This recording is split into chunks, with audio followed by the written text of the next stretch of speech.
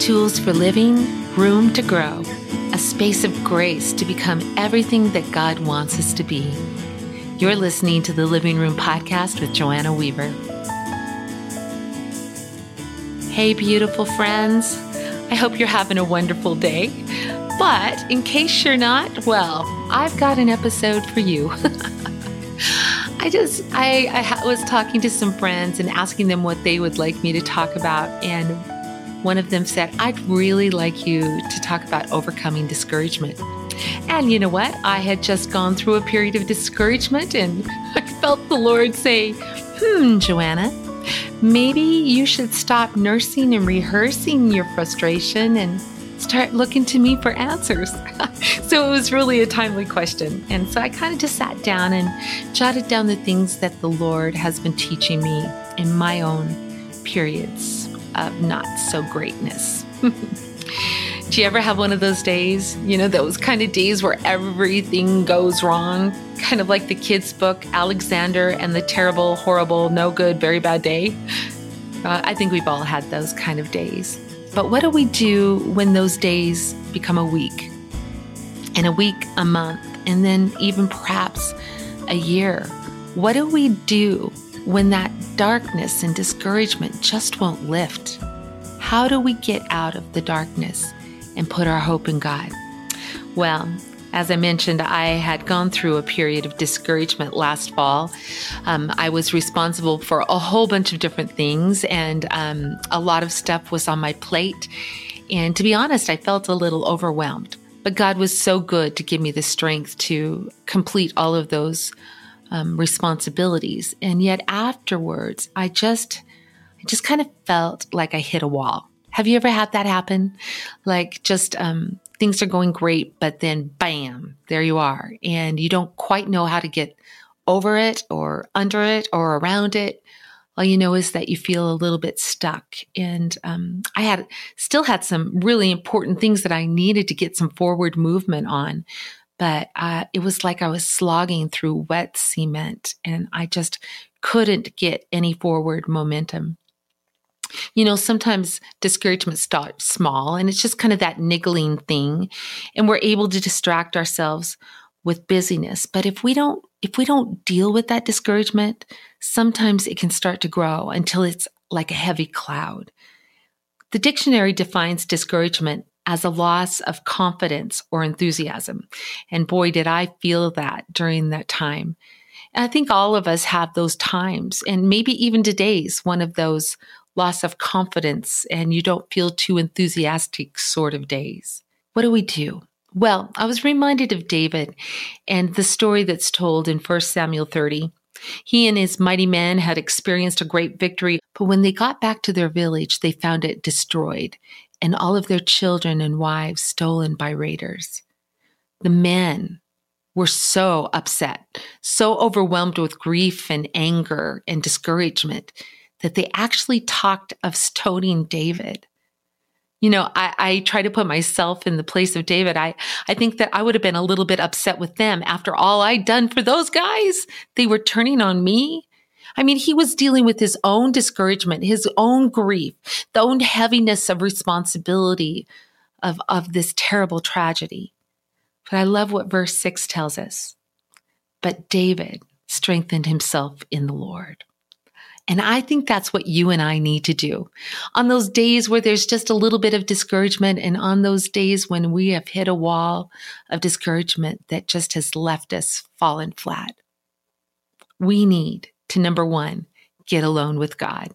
I think that that's how David strengthened himself in the Lord. I found that it's really hard to strengthen myself in the Lord in the middle of life. I need to get alone with him.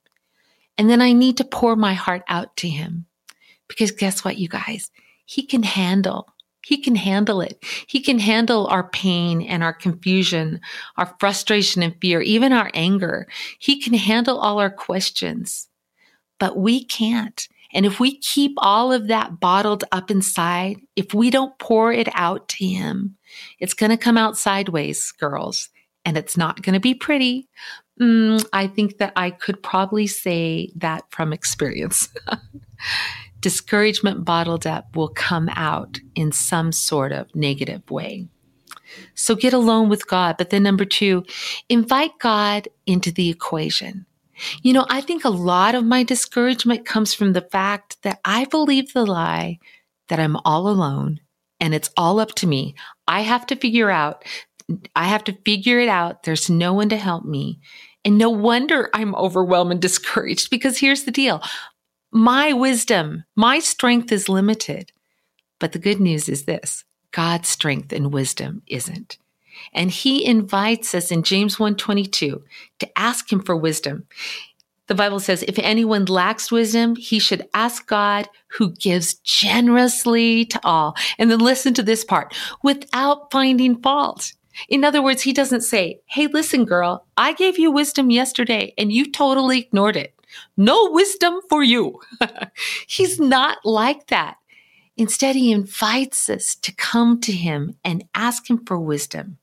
And James 1:22 promises it will be given him. I've found that when I get alone with God and invite him into the equation, pouring out my heart to him, something happens so beautiful. It's as though he helps me to step back from the situation and begin to have the perspective that I need, his perspective. I love this graphic that I saw on Facebook last year. It was a picture of a ruler or a scale of some sort on the left side. And then these words said, how big is your problem on a scale from 0 to God? When we bring God into the equation and we begin to get his perspective, we see what looks like an impassable obstacle to us is really an opportunity to go deeper with Jesus and to see him move in our lives in ways that we've never experienced before. So get alone with God, invite God into the equation. And then number 3, declare what you know, not what you feel. Oh my goodness, you guys. I am a big feeling girl. I tell you what, I am constantly dealing with my emotions. And if I'm not careful, I can get caught in this cycle of negative self-talk, nursing and rehearsing my issues and my inabilities and my fear. I'm learning that I need to give myself a good talking to. Emphasis on good. Kind of like David did when he said, why so downcast, O my soul? Put your hope in God.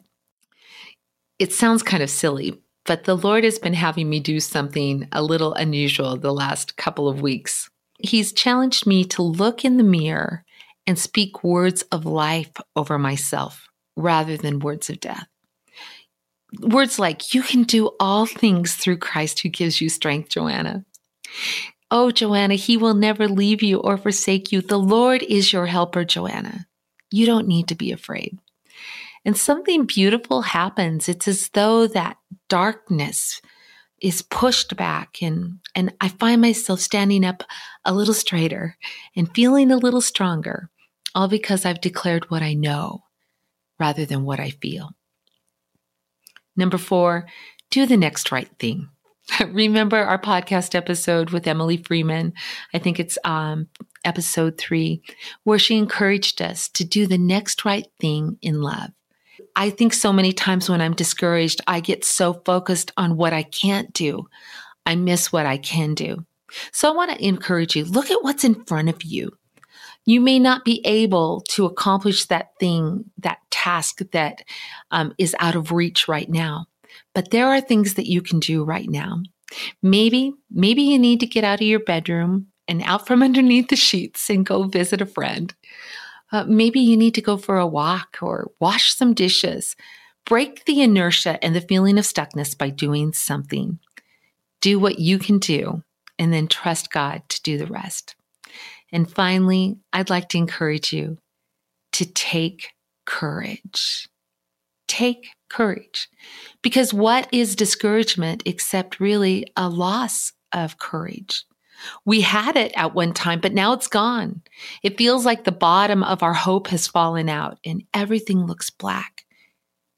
Our inspiration is gone and we don't know if it will ever come back. A couple of weeks ago, my friend Tanoka sent me this conversation that she'd had with God on a text message. It said this: I said, Lord, give me courage.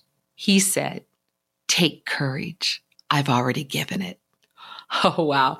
I'll tell you what, those words just kind of hit me like a 2x4 up against the head because I had been doing exactly the opposite.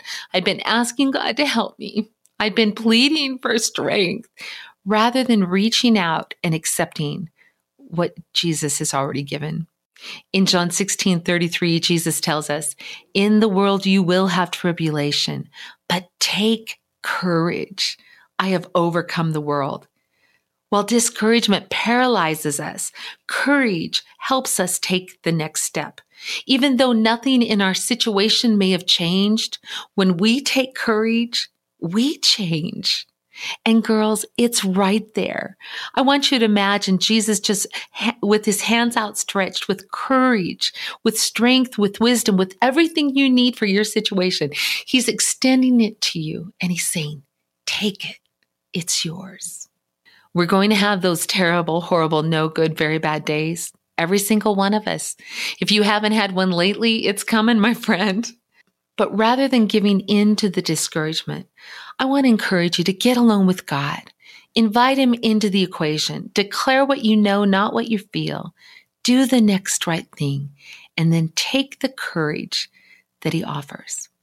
What if David hadn't strengthened himself in the Lord that day? What if he'd given into the anger or given into the grief? What if he'd given into despair? I didn't realize this, but 1 Samuel 30 and that whole story of the raiders took place just a few days before Saul died in battle and David was crowned king.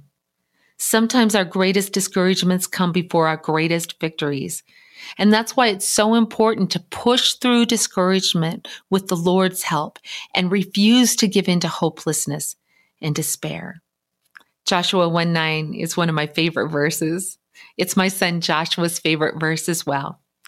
God says these words to Joshua when he was feeling discouraged at the immense task of leading God's people after Moses died. God said to him, have I not commanded you? Be strong and courageous. Do not be terrified. Do not be discouraged, for the Lord your God will be with you wherever you go. And I want you to take those words to heart today. Jesus is right here with you. He's holding your hand. He's going to lead you. He's going to give you the wisdom you need. Don't walk this day alone. Invite Jesus to walk it with you. Well, I hope that's been encouraging to you. I know I needed to hear those things again today because life can be difficult, but we have a mighty, mighty God who's not only willing to give us the strength and wisdom we need, but he's willing to give us the courage we need to do the brave thing, the hard thing, even if the bravest and hardest thing we do is getting out of bed. Well, I love you, friend. I'm just so grateful that you're tuning into these podcasts. It means so much to have you leave comments on Facebook and at the blog, as well as leaving reviews on iTunes. It means a lot. If you're not part of our private Facebook group, The Living Room, I'd love to have you join us. Just go to facebook.com/Joanna Weaver Living Room. You can request an invite and we'll be sure to add you after you answer those questions that appear on the page. Until next time, be strong, be courageous, do not be terrified, for the Lord your God is with you wherever you go. God bless you guys. Have a wonderful day.